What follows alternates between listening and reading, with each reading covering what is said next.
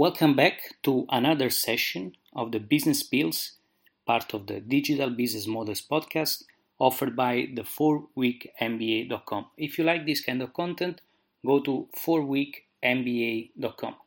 Today's session is about a concept which is used over and over again in the startup world, which is called product market fit. What's that? When was the name invented? Who actually came up with this name? So let me give you a bit of background. So there's this guy, Marc Andreessen, which has been really a rock star in the tech world because he's an American entrepreneur. He was actually among the co-author of Mosaic, which was the first web browser. Actually, at the time when Mosaic was invented, Mosaic was the web for a while because that's the way people could access primarily the web in a very easy way. So he went on and he founded a company called Netscape, which would be later sold for $4.3 billion in 1999 to AOL. Now, I give you a bit of context.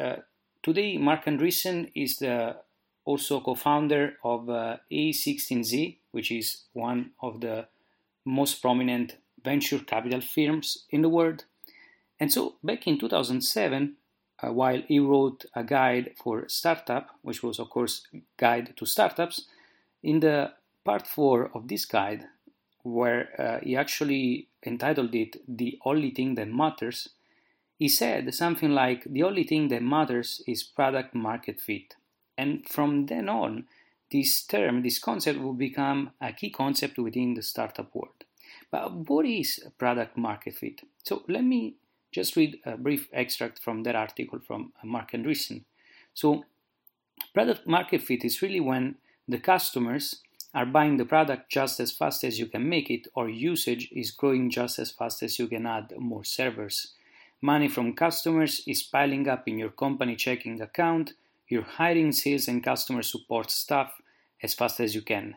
Reporters are calling because they've heard about your hot new thing and they want to talk to you about it. You start getting Entrepreneur of the Year awards from Harvard Business School.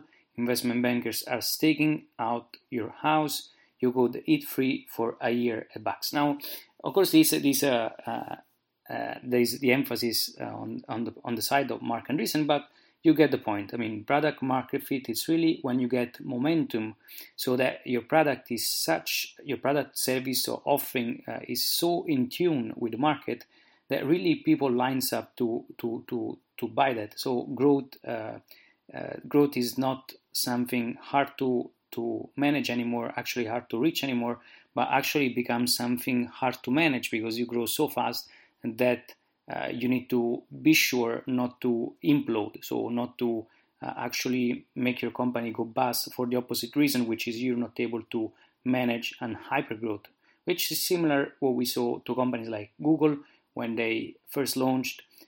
There was such product market fit that they grew exponentially until reaching a multi-billion-dollar valuation. I hope that this was helpful, and finally I hope it clarified for you what's the product market fit. So this was another episode of the Business Pills, part of the Digital Business Models podcast offered by the 4weekmba.com. If you like this kind of content, go on 4weekmba.com for more.